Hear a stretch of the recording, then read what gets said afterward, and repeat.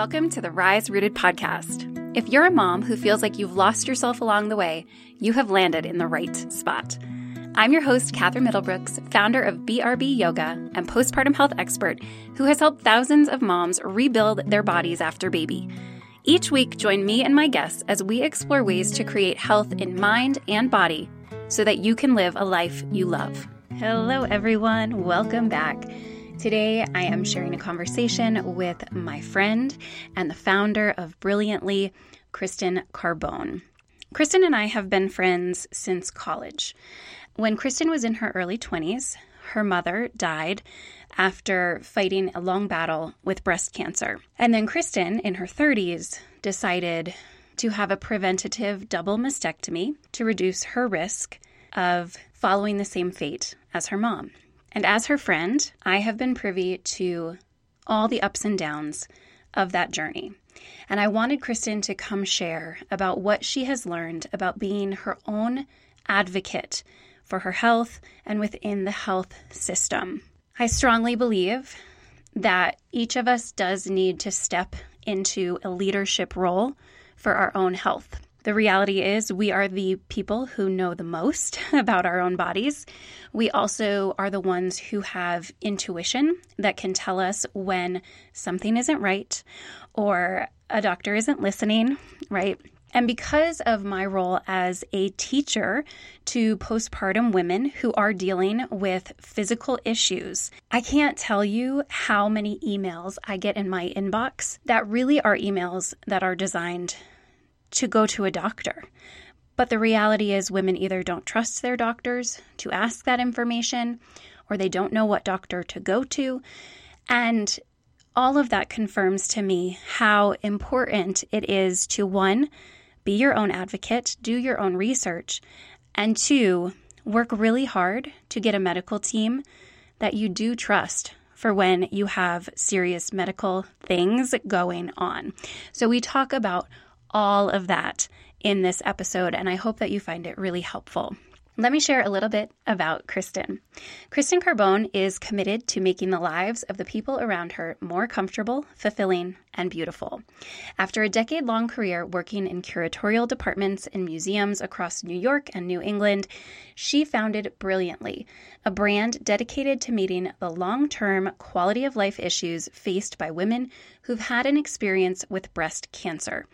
She currently resides in Providence, Rhode Island, where she lives with her 2 children. Now, before I dive into the conversation, I do want to say that Kristen and I have collaborated to create a completely free corrective exercise program designed to help women who have had some sort of surgery related to breast cancer. It's called Brilliantly Strong. I will link to it in the show notes, and we talk a little bit more about it at the end of this episode. It is designed to give you simple 5-minute-a-day exercises that help increase your strength and mobility and range of movement. Let's dive in. Hi, Kristen. Welcome to the show. Thanks for being here. Thanks for having me. Full disclosure, in addition to all those amazing things that I just read about Kristen on her bio, she is also literally my best friend since college. So this is going to be fun, and we're going to try to keep ourselves from completely losing it in giggles, but we'll do our best. Today, there's a lot of stuff that I want to talk to you about, Kristen, but mainly I think it's going to focus around navigating health challenges and being your own advocate for your health. And, you know, your story really relates to breast cancer, preventative mastectomy surgery, but for so many moms, you know, there's all sorts of health issues that moms are facing, whether that's chronic disease, surgery, cancer, right? And this information is really going to apply to all of those topics. So before we dive in, will you just briefly tell us a little bit about your mom and your health scare, particularly what resulted in your decision to have that preventative mastectomy? Yeah, of course. And I'm so happy to be talking about this. I think it is agnostic of illness or condition or medical issue. Really being able to say what you want and ask questions is such an important thing to learn how to do. It's definitely a skill and something you have to work at. So for me, my mom, as you know, died at 49 from metastatic breast cancer. That was back in 2005. And I was just thinking the other day that you were the person that I called. I had an appointment with a new OBGYN in the last couple months of my mom's life. And she was the first person who recommended a preventative mastectomy. And I thought she was out of her mind. I think that I called you before I even got on the elevator to leave the building, just like enraged. Like, this bitch is crazy.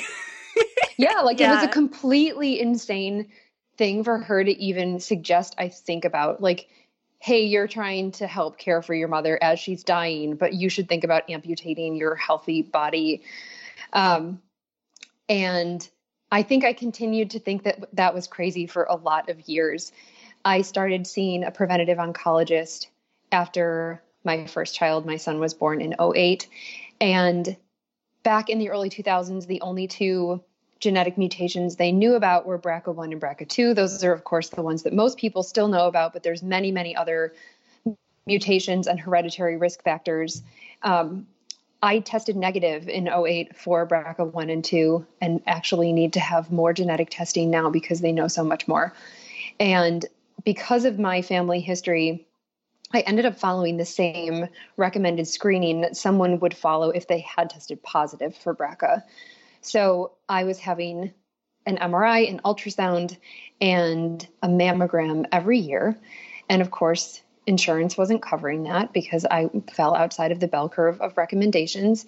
And my preventative oncologist very gently suggested the possibility of a preventative mastectomy. And for years, I was just like, that's not for me. And then she recommended a book called Pretty is What Changes, which was the only book available at the time about that decision. I read the book, and the author, Jessica Queller, said that she had really been advised to make that decision by the time she turned 30. And lo and behold, 3 months after I turned 30, I had an ultrasound, and they found a lump in the exact same spot as my mom's primary cancer. And I had a biopsy. It ended up being benign. But the whole experience for me really put my health into perspective. And my mom's cancer was caught really early, as was her aunt's. They both ended up dying from breast cancer. And I thought, I've had 2 kids. I really don't want them to see me go through what I watched my mother go through. And let's just move forward with the preventative mastectomy. So that was 2013. So it's almost been 7 years. Yeah. Wow. That's, it's interesting to just also thinking about the shift in life circumstances as well, because it makes a ton of sense, right? When you were first given that information, you hadn't had kids yet. And I know for you, you wanted to be able to breastfeed them. And so it was important to you also to kind of have some of these life experiences happen before you made that drastic decision, right? Yeah. And I think for anyone who's healthy, when you're 23, you don't think about your own mortality. Right. Like, my mom was dying, but it wasn't like I felt like I was personally at risk, especially then. I think becoming a parent changed my perspective about mortality and reason to be alive and the necessity of my health and well-being as a parent. But at 23, I was like, what? Right. You can't even conceive of like the risk at that point. What is your risk? Yeah. And just fun fact for everyone listening, this is actually such a bizarre thing, but my father died 2 years to the day before your mother died, like not of cancer or anything like that. He had a liver failure. But I just think that's always such an interesting thing that connects us. And I remember so vividly being in the hospital with my dad as he was dying. And I don't remember like talking to my mom. I don't remember anything. All I remember is you calling me over and over and over again, like in this way that was so supportive and so exactly what I needed. And then when your mom 2 years later was dying, I was in like grad school and I called you and I was like, would it help if I was there? And you were like, yes. And I like just left and went there. And I just think, I'm just so grateful for that like friendship and the support that we were able to give each other for these insane, awful moments that were happening. So they like co-occurred in such an odd way, Yeah. am working on a book, and I actually just wrote about you being there and how it was probably, my mastectomy, it was much more acute and apparent to me that I had to ask for help, but that you were one of those people that I felt like I could ask for help in that moment with my mom. And when you're young again and you feel immortal, you also, or at least I felt like as a young woman, I needed to be able to do everything for myself. Totally. And that I wouldn't have said like, I need help, but you were like, would it help if? Exactly. And I could say yes. Totally. And I think that is such an important lesson, because their first reaction is always going to be like, no, I'm good. I don't need help. Like, you have to frame it in a way that is like, no, really, I am so willing to do this. Yeah. Okay. So I want to talk a little bit and kind of frame the conversation around fear, because I think a lot of the messages that we get in our culture are like, have no fear, get rid of the fear, all of this stuff, and this like really unrealistic expectation that we're going to be living without fear. But for you, fear was a real potent motivator for you to make this decision. And I'm just curious kind of how you see the role of fear in your life and how that has shifted over the years. That's an interesting way to frame it. And I think for me, there's two kinds of fear. Like, I jokingly say the only thing I'm afraid of is sharks. And I'm like really afraid of sharks. Like, I can be afraid of a shark attack in a swimming pool at night in suburbia. Like, it's completely irrational. But then there's another kind of fear that's a known fear, right? Like, I knew what it looked like to die from metastatic breast cancer. I knew what it looked like to have your family be falling apart as that was happening. It was a fear that I completely understood and could identify with and knew I didn't want to repeat. So for me, it felt like a rational decision and not one that was based on a fearful emotion, on like not wanting to jump into a pool at night. Totally rational. Yeah. Yeah, totally. But I think not having a BRCA mutation at that time, it made me feel like I was being a little bit crazy and acting like I was afraid. But the preventative oncologist that I saw at NYU had published a paper the same year my mom died about early onset breast cancer. And there were all of these seemingly unrelated traits that they found in their test group, like birth weight over 10 pounds and early first period, and things that you wouldn't think were necessarily related to breast cancer, but they had found as commonalities in their test group. And I had all of those things. So when I first started going to her, even before I'd had genetic testing, I was like, okay, this paper is me. And with known information, it feels like facing a fear is much more reasonable and attainable.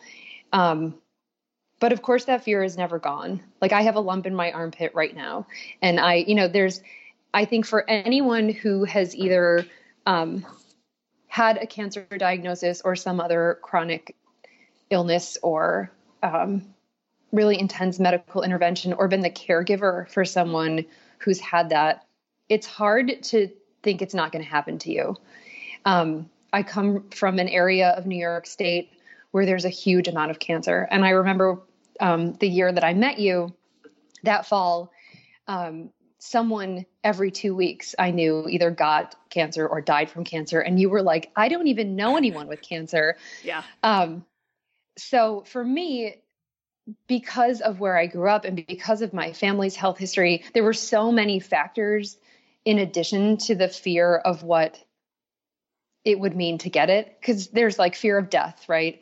But for me, it's less about my death than leaving my kids, which was a huge, I think I probably maybe wouldn't have done the surgery if I didn't have children. But I feel so compelled to be alive and healthy and be there for them, because I was 23 when my mom died, and it was one of the most difficult things. Watching someone die is horrific. And then going through all of your life milestones without that person is also it's just a constant reminder of this loss. And you know what this is like getting married and having children and not having what you imagine it should be. And I just didn't want that to be what my children's experience was too. Mm-hmm. Yeah, that's interesting. So it's less that it was like about your own fear of getting sick, but really more what you wanted for your children. Yeah. And I think, and my dad and I, because we were like on the front lines as caregivers, depending, if I ever did get cancer, depending on my prognosis, I might not even treat it. The current treatment options are sometimes so inhumane that I would almost rather have a shorter life with a higher quality of life than a longer life in treatment. And I think that is a scary thing to think about, but it wasn't as much afraid of me getting cancer myself. It was afraid of what that meant for the people in my life. Okay, thank you for sharing that. I think that's really helpful because I think that there's so many ways we can relate to fear. And so really discussing the different ways in which we're processing things that do feel scary to us is really helpful. So now I want to shift to talking about being your own best advocate. Was there a moment for you when you realized that you were going to have to be the one to serve this role, or kind of did you already know that already from your experience with your mom, or was it something that you gradually moved into? I allowed myself to be steamrolled a number of times before I realized I was going to have to really just demand the kind of care that I wanted and not worry about what people thought, which is a huge issue that I have. Like, I want people to like me. It's a personality disorder, actually. Don't we all? No, but I think that there are some people who understand when it doesn't matter if the person likes you. And I went to the Cancer Institute in Buffalo, New York, where I was living when my mom's cancer returned for the second time, and said, her oncologist at Johns Hopkins thinks I should start doing mammograms. And the radiologist, the tech, was like, I'm not giving you one. Like, you're too young. We're going to expose you to and just was like, you're too young to worry about this. Like, go home. And I was like, okay. And did, and then was like, well, she told me I didn't have to worry about it. So it was almost like I was looking for permission to not have to worry at that point. And, I've had a number of medical experiences since then, and going through it with my mom, I realized first that you shouldn't go alone, right? It's easier for you to be in an appointment with me and notice that maybe I'm confused or not paying attention or getting emotional. And you can say, wait a second, and ask a question again or take notes for me. But it's a really difficult thing to do alone. Mm-hmm. And I would say, if it's a pregnancy related issue, having your partner with you. If it's a different health issue, like, you can bring a parent or a friend, or if you have an adult child, like, it almost doesn't matter who it is, as long as it's somebody who can take notes and who can stay calm. Because there isn't anything worse than you bringing somebody who gets more upset. Yeah, and I did that. I brought my dad to my first appointment at NYU, and I thought, he took the train to New York from Baltimore, and I took the train from Albany, and we met there, and we went to the appointment, and we were in the waiting room, and he was like, I'm not going in with you. And I was like, oh, okay. And, I don't think that I understood until now how difficult that situation was for him, to have me be in a similar position and for him to be waiting in a waiting room. Since my mom died, I've always been the person who's the patient, until recently when my daughter Sylvia had to have, it's an endoscopy, right? Where they scope you to look at your upper GI.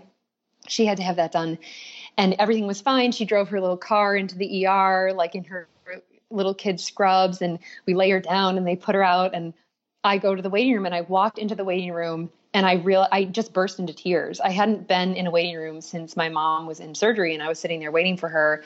And as a parent, it is a completely different experience.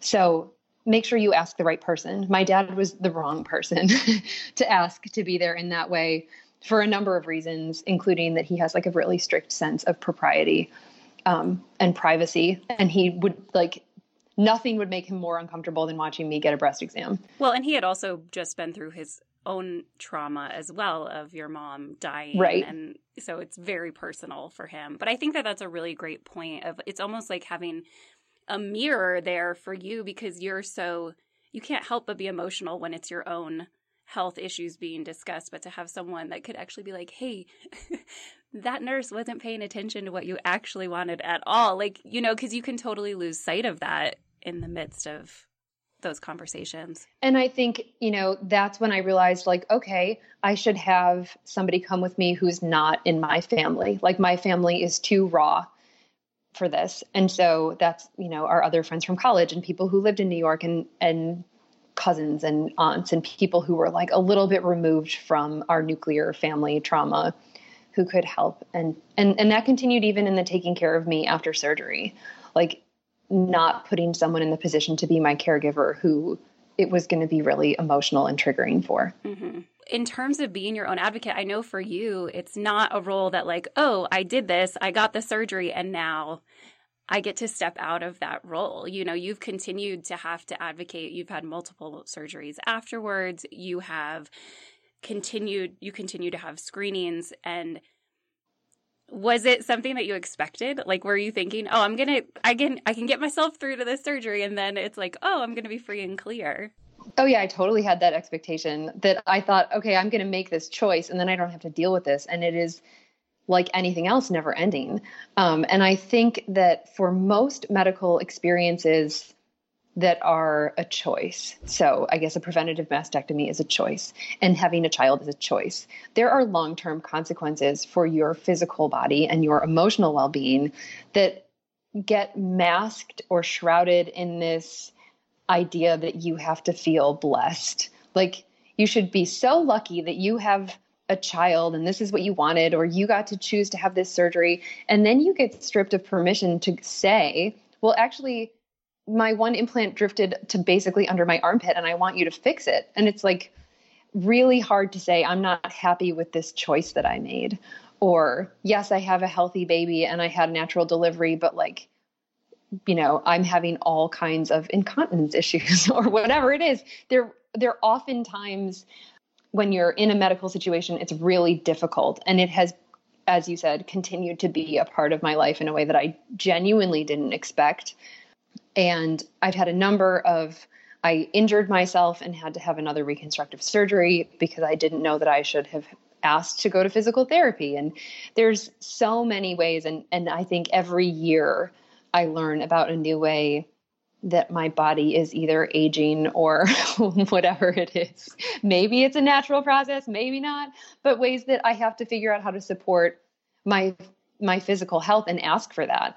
And if a doctor doesn't listen to me, go to another doctor. I mentioned I have a lump in my armpit and I went to my plastic surgeon, another plastic surgeon, a breast oncologist, my general practitioner. Like until somebody can really help you figure out an answer, you have to keep going. And that's exhausting. And it's a job and it's expensive. Our system is not set up to have you find an answer to a problem. It's set up to put a Band-Aid on a symptom.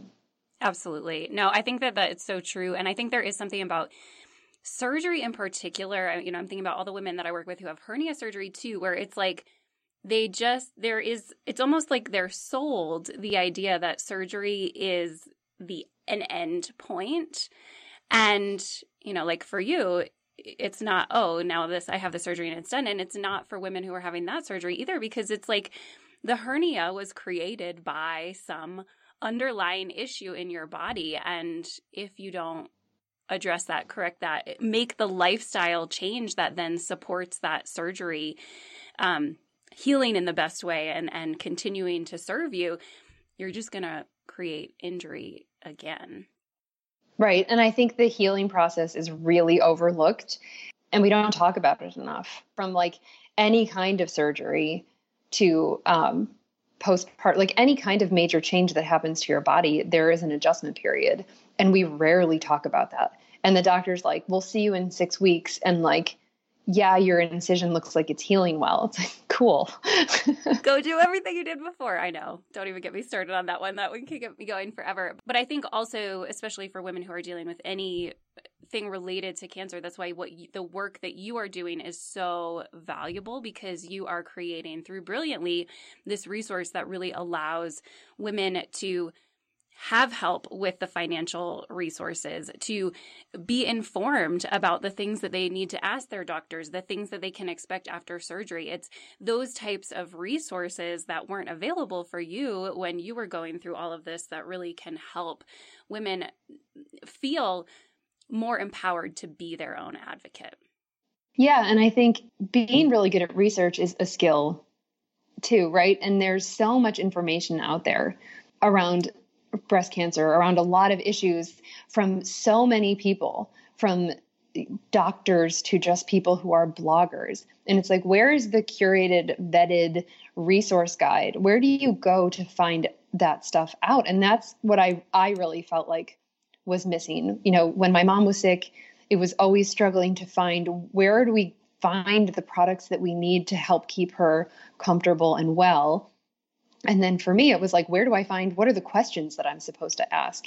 And what's normal after surgery, and what's not normal, and what's a problem? And what do I talk to my doctor, physical therapist, oncologist, like who are even the people that you ask these questions? We hosted an event last summer about sexual wellness, and we had a nurse practitioner from Sloan Kettering. And my first question was, okay, so there's like all of these different types of sexual dysfunction. And if you're a woman who's experiencing that, where do you even start? Do you talk to your oncologist? Do you talk to a physical therapist? Do you talk to your OBGYN? Do you talk to a sex therapist? Like, where do you start? And I think that's the question that I felt like was completely missing from my experience, and the one that I'm trying to help create for women going forward. Yeah, I love that. I know in my email inbox, that questions that I get so many questions directed to me as if I were a doctor, which I think is so interesting.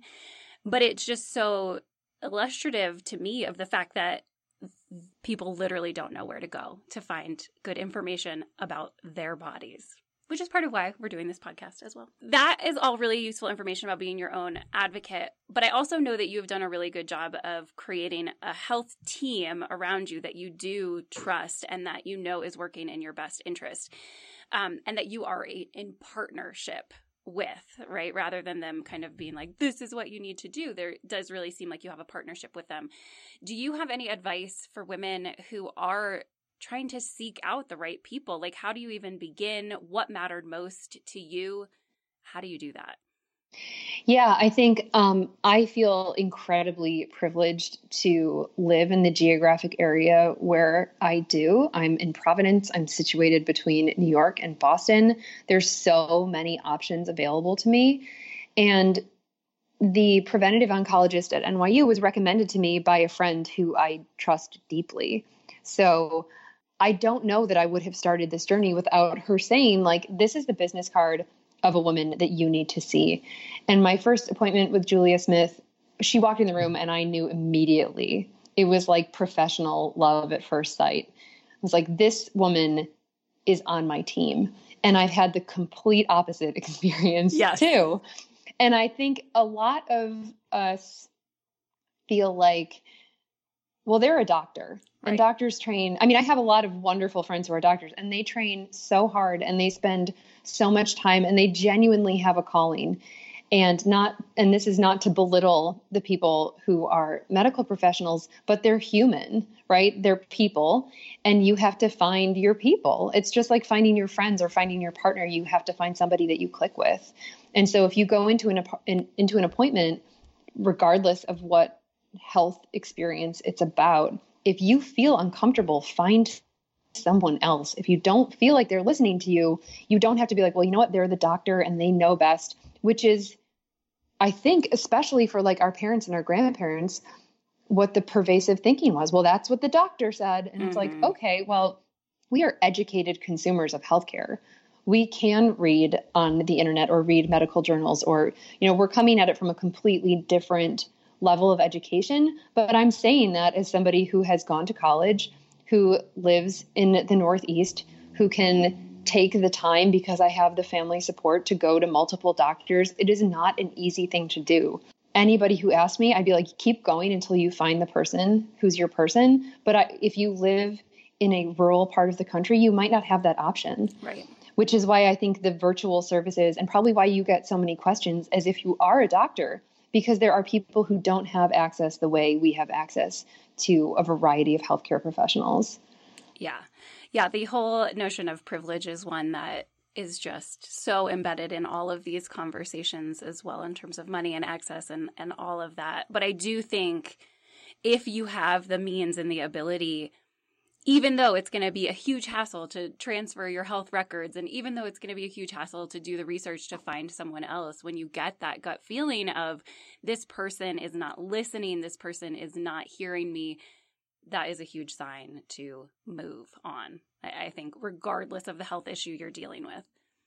Yeah. And I think that that's where I feel like social media is such a useful tool. There is a Facebook group for everything, and you can crowdsource like, hey, I am a 30-something-year-old woman living in Providence. I just left my dermatologist appointment and she was absolutely awful. Does anyone have someone to recommend? I think we trust each other. Mm-hmm. And even if it's a stranger on the internet who's like, I went to this person and they were wonderful and they listened to me and they fit me in because I was having this emergency, you're going to be like, okay, I might try that.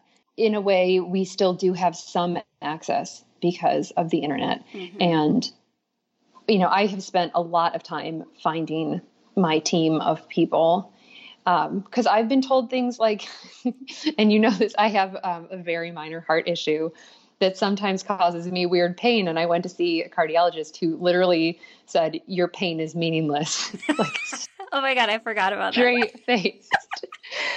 And it's like, maybe it is. Right. But that's not the way that you tell me that. Like, I'm having a cardiac issue. Right.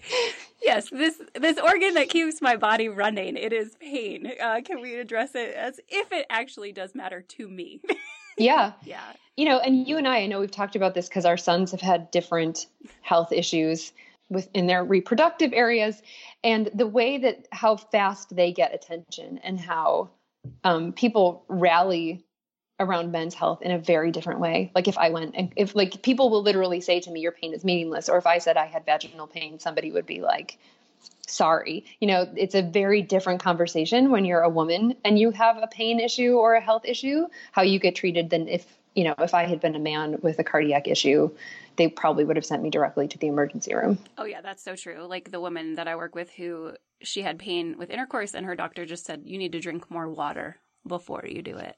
It's like, come on, people. We all need to drink more water.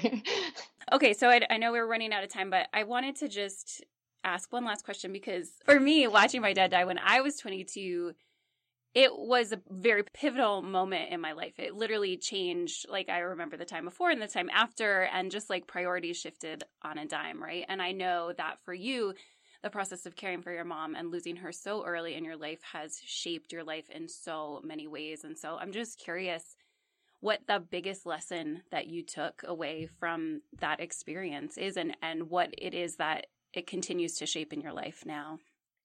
In a way that I couldn't articulate until really recently, it made me realize how fragile a nuclear unit is when there's so few people in it. And I have now found a way to outsource my needs to a huge community of people. I feel so loved and supported all of the time. And there are so many women who have stepped in as mom-ish figures to me. And I've created a childhood for my kids where they know and love so many other adults. And I think it is non-traditional, and maybe there will be some weird outcome later, but I think I'm trying to build a life for them where if I don't have a long life, that they have all of these other adults who they know and love and trust, who are going to be there for them in a way if I couldn't be. So for me, it's like filling that void that my mom would have filled as one person, which is huge. We have these expectations of our parents that are hard to kick, even if they weren't really wonderful and available, that cause lifelong issues for so many of us. And I think that's the biggest thing for me, is building my support network. So I feel like something's missing, but in a less devastating way. Mm-hmm. I love that. And I will say, as your friend, you are uniquely skilled at that. Like, it is your superpower to bring people around you and create community around you. And I know from knowing your mom that you got that from her too, because she was so skilled at doing that. So for me, the introvert that is your best friend, I'm always really grateful that you're so good at that too, because my tendency is to be like in my little bubble. And being friends with you, I get exposed to your amazing community of awesome people and friends and your kids and all that good stuff too. So thanks. Thank you. So before we go, I want to talk about what you offer at Brilliantly. We should talk about Brilliantly Strong too. So let people know first where they can find you and what you offer at Brilliantly, and then we can talk a little bit about Brilliantly Strong too. Sure. So the platform I built is called Brilliantly. As Catherine said, we're on the web at brilliantly.co. And that's also our Instagram handle, and where you can find us on Facebook, and that's .co, not .com. We are, as we talked about a little bit, trying to create a curated, vetted resource guide for all kinds of things. Right now, that's available on our blog as just posts and content, but we are working behind the scenes to create either a database. The form that it's going to take is amorphous right now and unknown, but we are doing so much research on the resources and things that are available to women who've had an experience with breast cancer or preventative mastectomy. One of the things that Catherine, you and I collaborated on is an initiative called Brilliantly Strong. As someone who did not even have physical therapy recommended to them and then injured themselves, and then talked to so many women who couldn't go either because of access, like we talked about, it could be insurance or time or childcare or whatever it is, helping women feel strong and whole again through a corrective exercise program. We collaborated on that, and it is the first phase of it is on our website and is free. If you send us your email, we'll give you a password protected link so you can do those. And they're daily 5 to 10 minute corrective exercises, which is what Catherine is so amazing at. And then the product that we're making is called Brilliantly Warm. And one of the things I was most unprepared for as a long-term kind of quality of life issue, having a preventative mastectomy with reconstruction, was how cold I feel all the time. So the removal of breast tissue and the addition of implants, they just act like a heat sink. So they're not only cold to the touch, but they're also constantly pulling heat from my core, and I'm cold all the time. And so we have been working for about 2.5 years on creating this warming wearable that's controlled by an app and fits into any bra or even a tank top that's really fitted or has a shelf bra in it. And that's for women who suffer from this chronic coldness as a side effect of implant reconstruction. Yes, which I love. And we didn't even really touch on that, but that was one thing, despite all the research, despite all of the pre-work that you did, it was like not something you wasn't even on your radar before you did this, which is just crazy considering how much it does really impact the quality of life that you have after surgery. So yes, Go check Kristen out. She's doing amazing things. And just like in her life, in her business, she is bringing such amazing people together to support the women in her community. So you're doing awesome stuff, and I love you. No, I love you too. Thanks for being part of it. Thanks for coming on the show. And yeah, check out Brilliantly Strong. It's so fun. We just, even though it looks very polished in the videos, we were cracking up a ton while we were recording that stuff too. I can't wait to We're working on bloopers, actually. Yes, I can't wait. Share them with you. I love it. Thanks for being here, Kristen. We appreciate you. Yeah, thanks so much for having me on. Thank you for joining us for this week's episode of Rise Rooted. You can find all the links mentioned in today's show at our website, brbyoga.com, as in be right back. And if you're looking for support to heal your post-baby body, please head to our website. There you'll find our courses for core, pelvic floor, and hip health, as well as free masterclasses and blog posts designed to teach you how to feel your best in your post-baby body. And yes, that even applies to you if you had your baby 30 years ago. If you enjoyed today's show, please consider subscribing and leaving a review on Apple Podcasts or posting a screenshot of today's episode to Instagram. Doing so makes my day and helps other moms find the show. Thanks so much for being here. Till next time.